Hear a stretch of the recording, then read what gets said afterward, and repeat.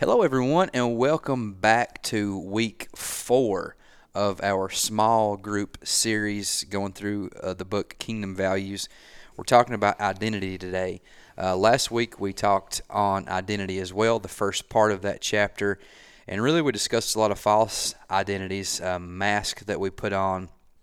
We talked about kind of what it means when we are shaped by the culture that we live in and how that defines our identity for us, and so you can go back to and listen to that podcast if you've not done so already. But today we're going to jump right into it, and we're going to be talking about a Christian framework in terms of our identity. Yep. So basically, last week, Clay, we talked about a lot of different things, and one of the points we made is we jumped back to really the Garden of Eden when we started talking about how human beings started to define what is good, and really how we made a mess of that. And so the Christian framework starts at the reversal of that, and essentially it is God who defines what is good. I love N.T. Wright, and they quote him on page 59, and I won't read the whole thing, but here's what he says pretty clearly and plainly. The Bible has a good deal to say about who we are as human beings and or as members of God's people and or as followers of Jesus, not least that we are made in God's image and called to be people in whom that image is being renewed. That's essential. He says, we thus find that to hold in our minds and hearts what the Bible says about who we are and to do our best to live by that, it clashes head on with our culture, which questions and challenges not only the Christian view of who we are, but all fixed and settled views of personal identity. And so, like we said last week, this is really a battle. I mean, Satan has sought to mar the image of God from the very get-go. And that's what he did in the beginning. The image of God in Adam and Eve were marred by sin. Jesus has come as the image of the invisible God. That's what Scripture says in Colossians 1:15. So that image was messed up. We didn't, and that's what we say. We say this sometimes, like we think that to be filled with the Holy Spirit is to be less human, but to be filled with the Holy Spirit is to be more human. Jesus was actually, even though he's fully God, he's more human than we are because his human image is not marred. Ours is marred.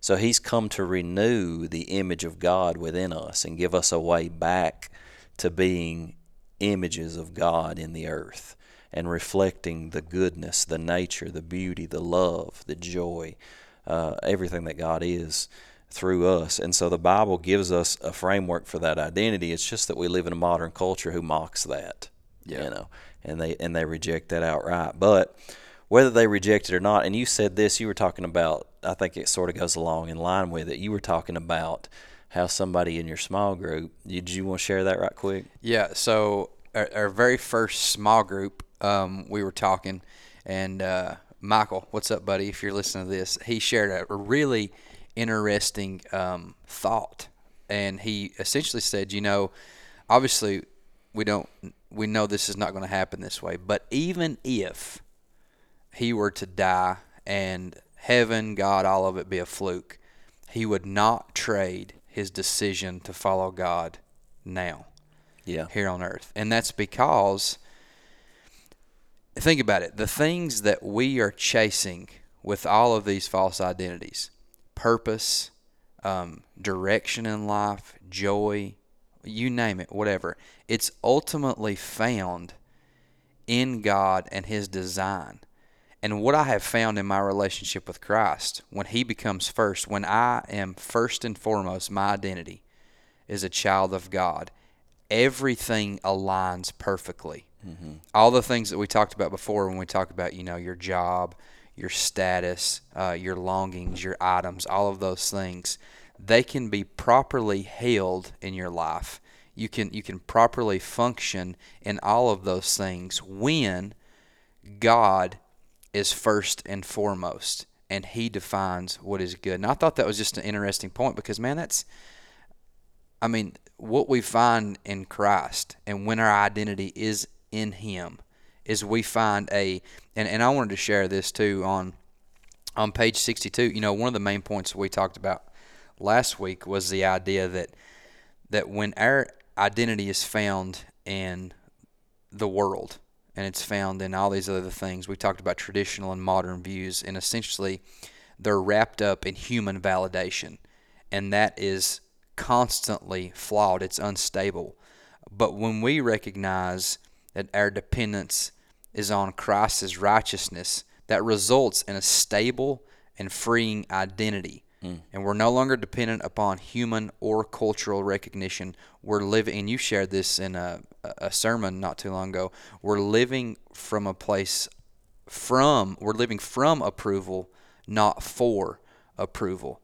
Yeah, I don't know. It's just like everything aligns properly. Yeah. When our framework is in God and how He defines what is good and His validation on us. Yeah, and that's one of the amazing things about the gospel, which we've just come off gospel and moved into identity. But it begins with this radical idea that God doesn't accept me or affirm me or love me based on what I've done or failed to do. Because when I put faith in Christ and I see what He's done for me on the cross, Scripture teaches it like this. We literally start from the finish line, if you will. When we believe in Jesus, our sin is transferred to Him. Our brokenness, our shame is transferred to Him on the cross. And in the transfer, we get His righteousness, and our new identity is a child of God, the righteousness of God in Christ Jesus. And that's before I've ever done one righteous work. That's crazy. So I start from the finish line of I'm already clothed in the righteousness of God in Christ Jesus.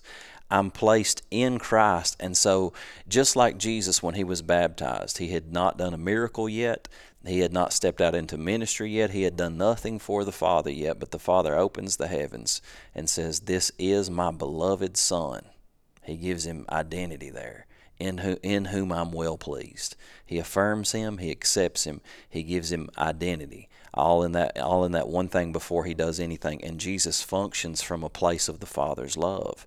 And we realize that we are now accepted in Christ. We are the beloved in Christ. We have already been blessed with all blessings in spiritual places, in heavenly places in Christ. And so we're not trying to earn these things from God. He's already said, "In Christ I have given them to you." You are sitting in the same position, seated at the right hand of God the Father in heavenly places as my very own dear Son. That is your position. That is your status before you ever do anything. And so really coming into alignment and into agreement with who we are in Christ is half the battle. Satan's trying to condemn you and convince you that you're not accepted, that you're not loved, that you don't have this status, that you've not been blessed, and now he's trying to get you to work hard to do it and earn it from God, when God's already said, no, you've already been given it, and you need to understand that. You need to walk in it.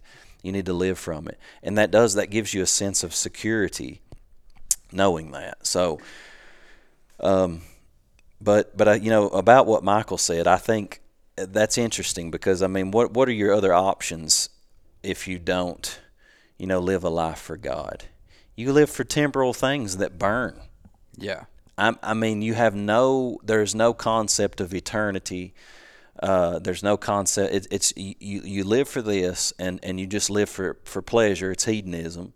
You just try to feel as good as you can. And I've tried that path, You have as much sex as you can, get as drunk as you can, as high as you can, maybe get as much money as you can, maybe develop a career so people will applaud you and say, wow, look at that guy, he's successful. And those are the goals. And if you fail, then you fail and you die. But then if you pull it off, it all ends anyway. But what you find in the pulling off of that, and most people, I think it's why we see so many famous people who seem to have it all and be millionaires end up committing suicide, and you find that behind the closet there's more darkness than you could ever imagine. I would rather, I'm like him, even if we find out that it's a farce, it's real enough to me for me to realize that it's the only thing that I've ever found peace in. Yeah. And it sets me free from chasing the rat race of this world system, the lust of the flesh, the lust of the eyes, and the pride of life. I'd rather go after after this God Yeah. that gives me a sense of peace and knowing that my identity is found in Him, and the world system doesn't define me, and it doesn't give me this thing to chase. I'm starting at the finish line. Yeah. And once you experience that, man, too, it just, I mean, his existence and how true and how real he really is becomes so clear once you walk in and experience that for yourself, and you find true freedom and true identity. So if you have a framework for identity, one of the things there that he's talking about is that good is defined by God. He is the ultimate good. He's really the only standard of good that we have. Everything else falls dramatically short. And Augustine, a theologian, famous theologian back in the day, he talked about virtue being rightly ordered love. Because God is a God of design and order. Like, for example, He created sex as a very good thing. It was His design. It was His idea. He's the one who put pleasure and enjoyment in it. But if it functions outside of design and order, it can become a very evil thing. Yeah. And so virtue is rightly ordered love. Created things can be loved the right way, or created things can be loved the wrong way. We talked about idols last week when it comes to people or others or groups or longings or even items, things that we buy. We can love those things the right way and give thanks to God for them and appreciate what they are. But we don't put them in the place of God to find our affirmation, our value, our worth, our identity in them. Yeah. What kind of car I drive is not who I am. Yeah. How much money I got in the bank is not who I am. Whether or not you think I'm successful by world standards is not who I am. God defines what is good. Sin is the absence of that good. And biblical goodness, when you see God showing up on the scene, it says that Jesus Christ comes on the scene, Acts 10:38. He was anointed with the Holy Spirit and with power, and He went about doing good and healing all who were oppressed of the devil. So biblical goodness, when God creates in the beginning, He creates everything, and He said that it was good. He created man, He said that it was very good. Sin comes in and erodes the goodness of God in the world around us. When Jesus shows up, what He's bringing is a restoration of biblical goodness. So biblical goodness, it's redemptive, it's beautiful, and sometimes it's confrontational. Because what biblical goodness does not do is let someone remain in something that is eroding and corrupting the goodness of God in your life and in the world around us. So sometimes biblical goodness, just like Jesus, comes in and confronts evil face to face, because it's pushing it out, it's driving it back, because it wants to restore the image of God within us. And anything that mars that image of God within us, God's design in us, God's design in creation, it comes at that to say, no, we got to get this out of here, because we want to bring restoration according to God's original design. And, we talked about this last week, but one statement that we could make according to Genesis 3 in the Garden of Eden, the root of evil is a desire to create goodness on our own terms. We decide what's good. Yeah. But ultimately, we've got to go to Scripture, we've got to go to God, we've got to look to Jesus to say, this is what God calls good, and this is what we're going to go with as far as goodness goes. So, yeah, I think where people get the problem comes with our delivery of that, I think, and most of the time, in terms of, like, even going back to the example of how God designed sex and how that ought to work, how relationships ought to work, how we steward our money ought to work, all those things. When we're doing something that's against that, the reason that Christians are adamant about, kind of being against those things is because God's design is best, man. Yeah, and you suffer. The wrath of God, in one sense, one definition of it is suffering the self-inflicted shards of basically going against the grain and suffering the shards of self-inflicted punishment. Yeah. When you go against the grain of God's design and order, it rubs up against you, You can't go against the way God has created and designed things. If you go in an opposite direction of love as the way God has defined it, it's going to cut you going in that direction. Yeah, it brings destruction. Yes.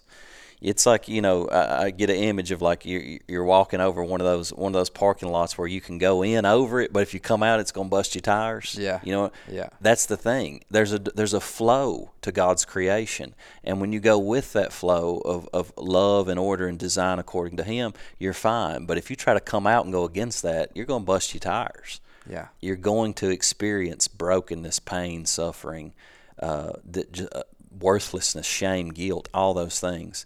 And so He's given us a design.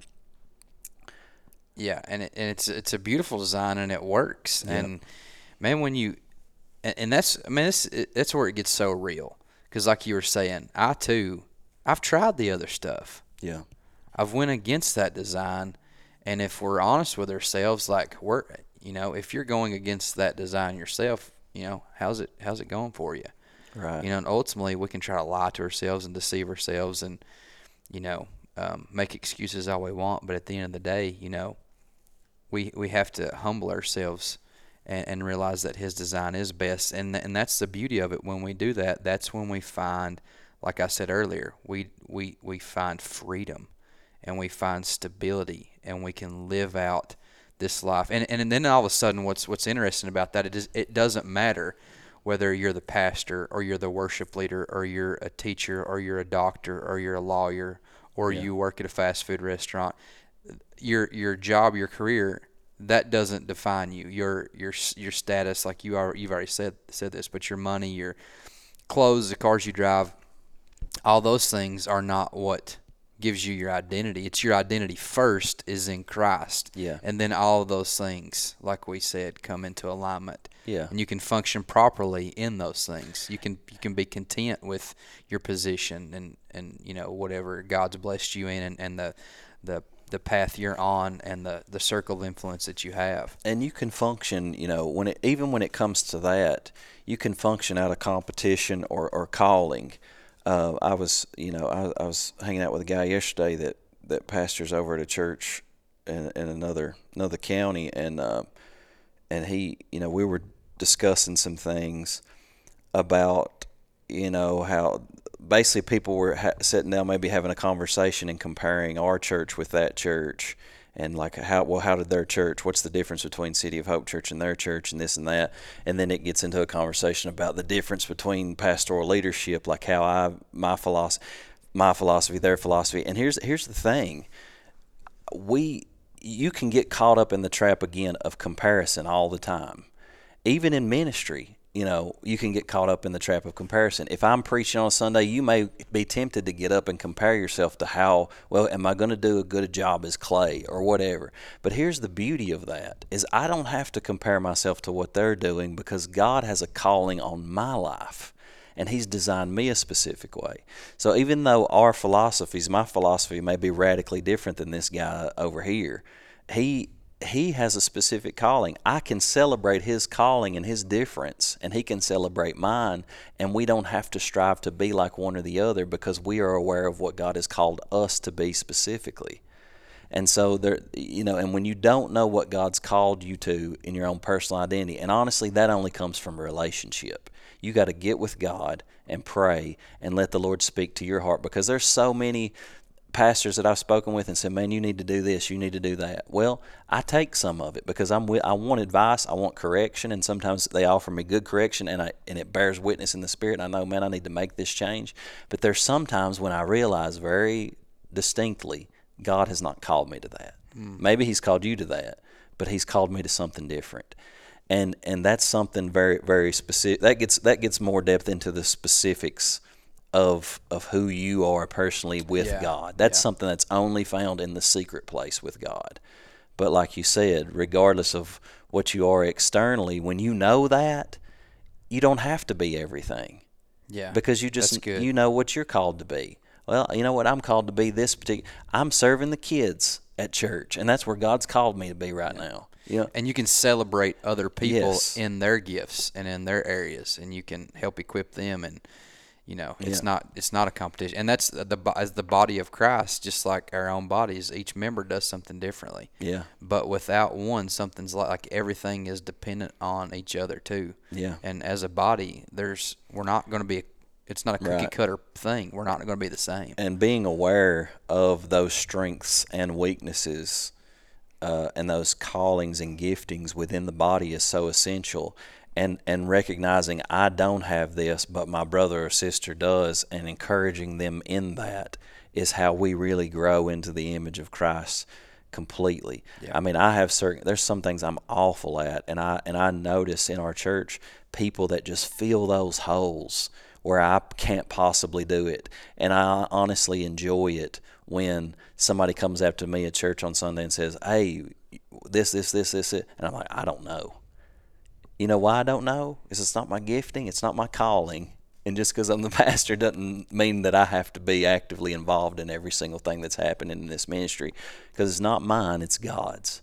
Yeah. And when people know their calling and can fulfill their role, that's what we're looking forward to. Anyway, that was kind of a little side thing. We should probably move into validity from God.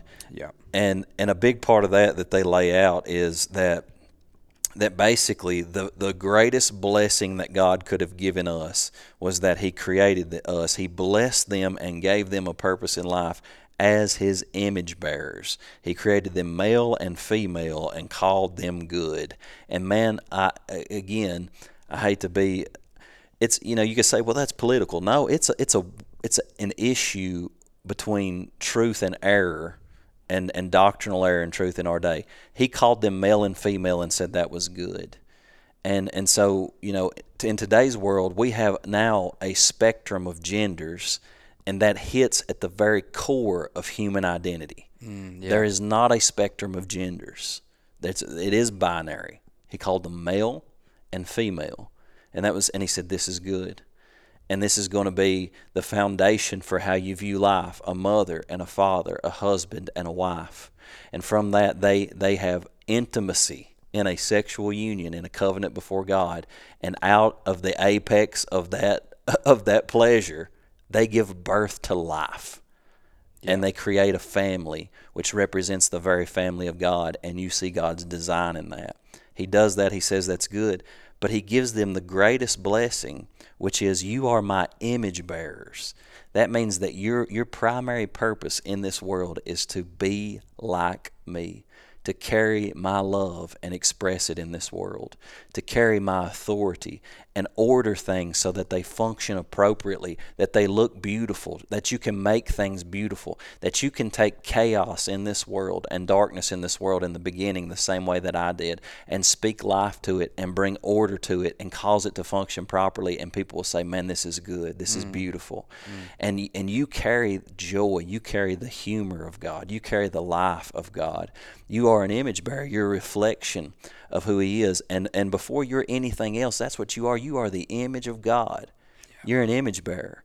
And so put that first above everything, that I am called to become like Christ in this earth, so that when people look at my life, they see a reflection of who God is, what His nature is like. And that's the greatest identity that can be given to us, is to be like Him. Mm-hmm.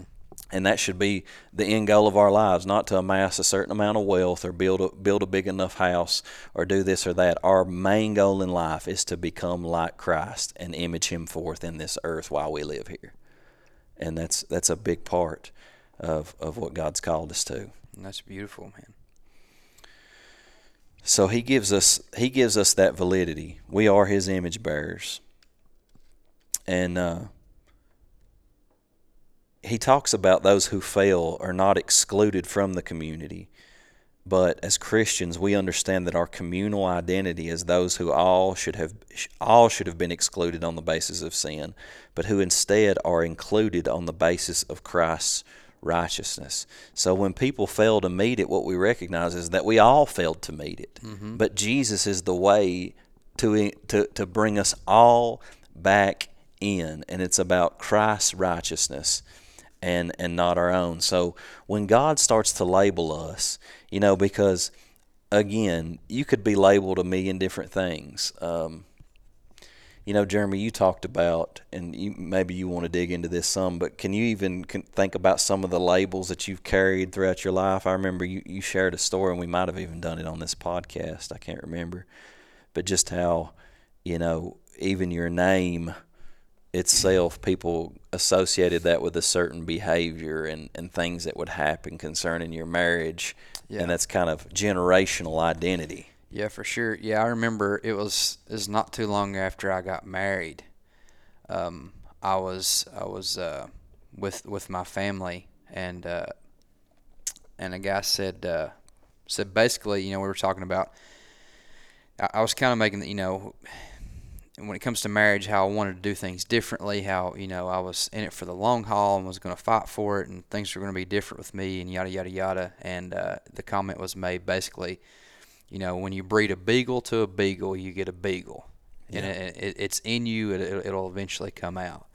And I was like, nah, I rebuke that in Jesus' name. And so, like, there was a certain kind of behavior that was expected to happen, because of my name or whatever. Yeah. You're a baker, you're this way. And you guys that are listening, I'm sure you can relate the same way. You're this, you can expect that from them, yada, yada, yada. And so, that was a process for me of praying through that, and God really bringing some freedom from generational curses, like you said, in my life. Yeah. To where I was, just because I had this name or this label, that's not true. That's not what God says about me. That's not what He says is good. That's not His design. And you have to be careful about anything that you receive as far as a label that God didn't say. We cannot afford to believe anything about ourselves that God didn't say we were. Yeah. It's going to be destructive. Even when it comes to, like, sometimes we take these personality tests or whatever, and sometimes they can be helpful in making you become self-aware as a growth tool to identify some struggles that you may have or tendencies that you're wired toward.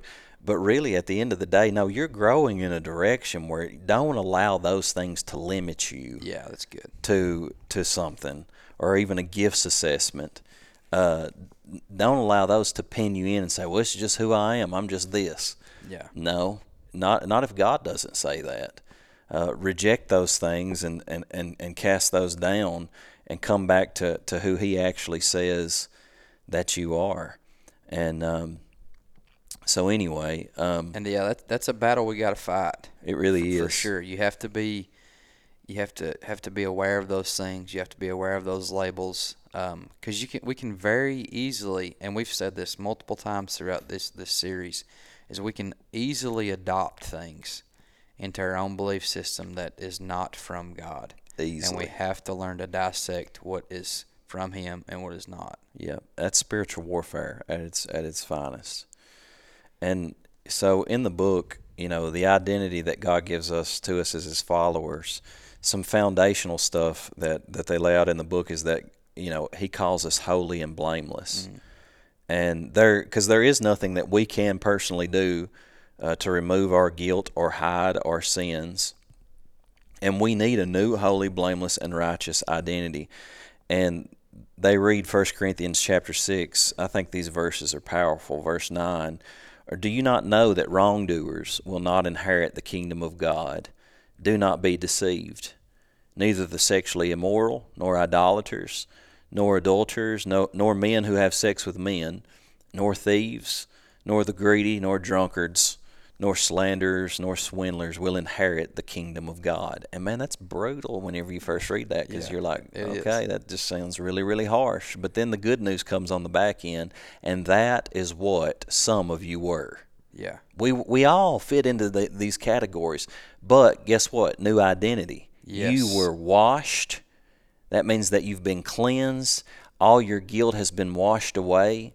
You were sanctified. That means you were set apart from this world and set apart for God's purposes. You were literally made holy. God stamps you as His and says, this is mine, chosen, brought out from the world, stamped as holy, clean, and pure. And you were justified in the name of the Lord Jesus Christ and by the Spirit of God. Justification is the process by which God makes us right in His eyes, so that when you put faith in Christ at that moment, you were some of those things, but now you're justified. That means you're declared not guilty, and you are now right in the sight of God. He has forgiven your sins, and you are forgiven, and you are free from any guilt. You don't have to carry the condemnation of what you were or what you did, no matter what it was. Yeah. And that's a starting point, justification. And so, but not only does He justify us, He declares us righteous and blameless in His sight, and then the Holy Spirit begins to sanctify us. So we talked about this a few weeks ago, this way of salvation. We were saved from the penalty of sin, justification. We're being saved from the power of sin, sanctification. We will be saved from the presence of sin, glorification. And sanctification is that process by which the Holy Spirit is transforming our heart and making us into the image of Jesus. He's renewing the image of God in us. But guess what? If He's come along, and like we said, we were made in the image of God in Genesis 3. The lie comes in, you can be your own gods. Sin entered. The image was marred. It was broken. It was like looking into a shattered mirror. You saw the reflection, but it just looked really ugly. Yeah, and messed up. It's broken. Jesus comes on the scene, the perfect mirror, the perfect image. Looks just like God, is God. And then He says, now I'm going to create a pathway where you can be in me and I can be in you. And I will begin to renew that image of God as I designed it. I'll start to fix the cracks in the mirror.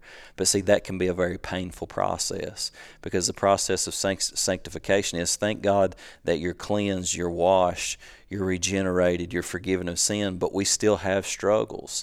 And part of our spiritual growth is to receive inner healing. It's to allow the Holy Spirit to put His finger on some things in our life, like it may be our past, what happened with our family, abuse that I dealt with, certain sins that lock me into patterns of behaviors and mindsets that I need to bring before God and let Him continually burn out of me. But here's the difference.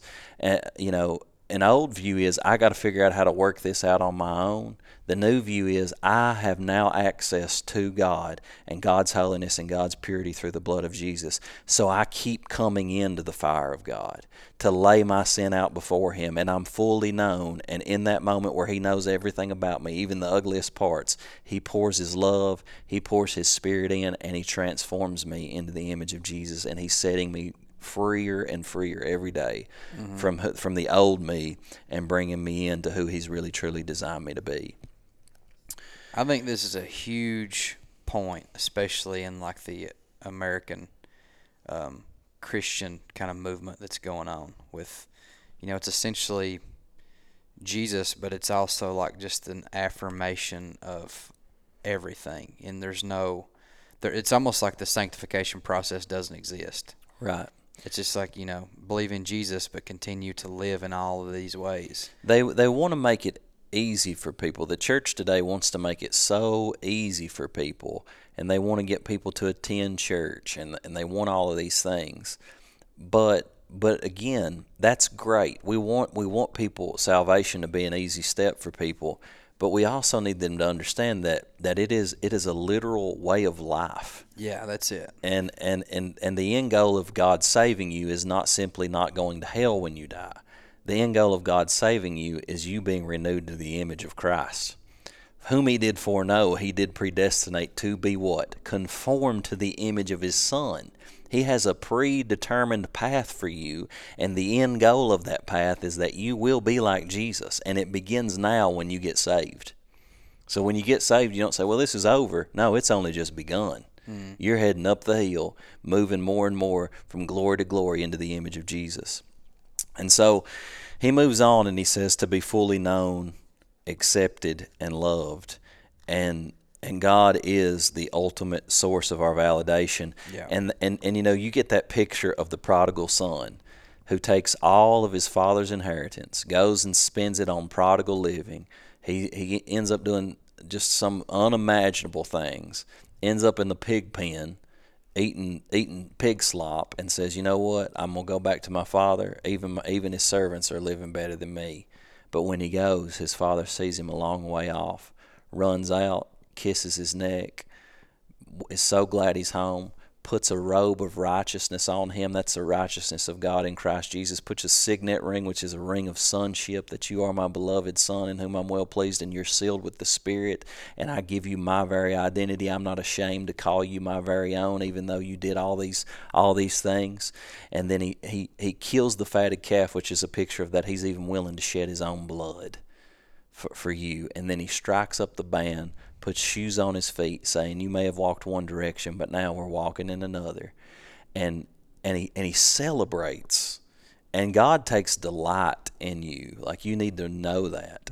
Part of your identity is that God gets up and is singing a song about you. He's smiling over you. When I take people, when I do counseling with people, a lot of times, people will be eaten up with just shame and guilt of some of the things that they've done, and they'll be like, I've never shared this with anybody. And we'll pray about it, and I'll just tell them how much God loves them, and I'll ask them to close their eyes, and we'll pray, and I'll say, now Jesus is walking into that wound. He's walking into that moment. What do you see?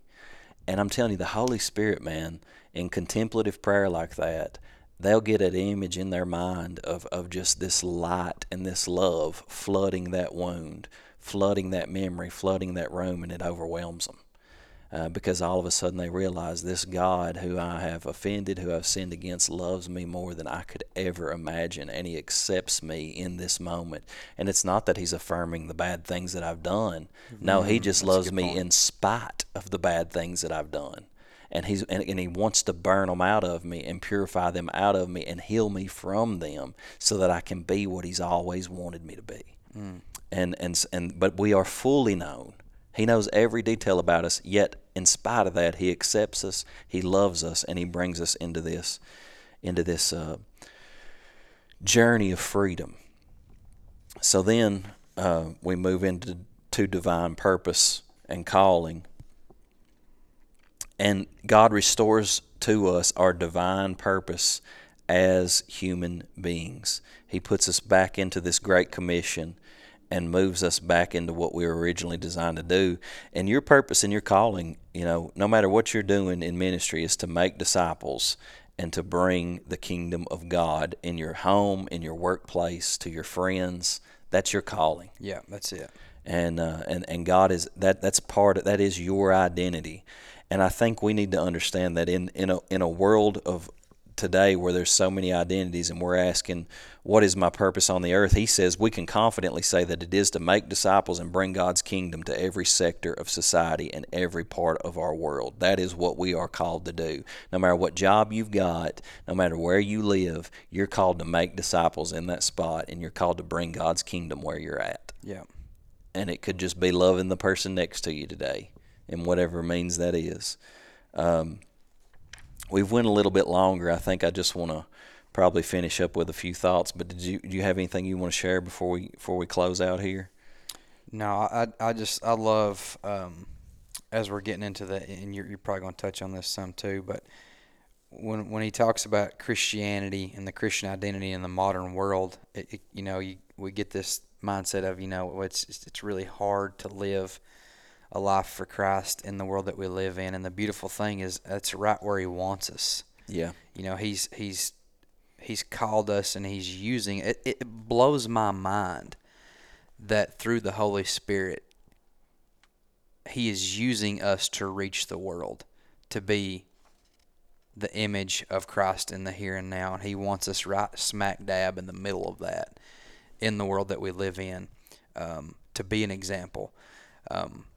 It's a beautiful picture. Yeah, I agree. And that's what he's calling us to do, to put off false cultural identities and put on the new man, which is created in righteousness and holiness in the image of him who created us. And we live a countercultural identity. In our area, we have a poverty mindset. We need to live with radical generosity. We have a mindset of criticism. We need to live by blessing others. We've got a mindset of competition. We need to live in calling. We go against the grain of what our culture's saying, what's going on. We put off the old man and we put on the new that looks like Christ. And you're a child of God first. Yes. And then you're all these other things. And we need to understand our identity in Christ, that it's unchanging, and that's what comes first. And He is the image that we chase after. The world gives us a million images to be a wealthy this or that or what, but no, the image we're chasing after, what we're seeking to become, is like Christ. That's what our true identity is. So in closing, here's what I would say. Spiritual warfare, 2 Corinthians 10 says that the weapons of our warfare are not carnal, but they're mighty through God to the pulling down of strongholds, casting down imaginations, arguments, reasonings, and every lofty opinion that exalts itself against the knowledge of God, bringing every thought captive to the obedience of Christ. And so what you have to do is go in that back in that Appendix A and think about the lies that you've been told or you've believed about yourself that have kept you in a bondage and to a false identity once again, and go back into Appendix A, identify those lies, write them out, and then write down the new identity statements that replace those truths. Pray some of those identity statements out. Share them with your kids. Talk about the ones that speak most to your heart. And then, of course, at the end of the book, you'll want to finish up and do the self-reflection and those types of things on the scripture passages and write some of that out. But just put some of this stuff into practice the best that you can. And as always, if you have any questions, you can let us know. Absolutely. It's been another good conversation, my friend. Thank you guys so much for listening, and we will talk to you guys on the next one.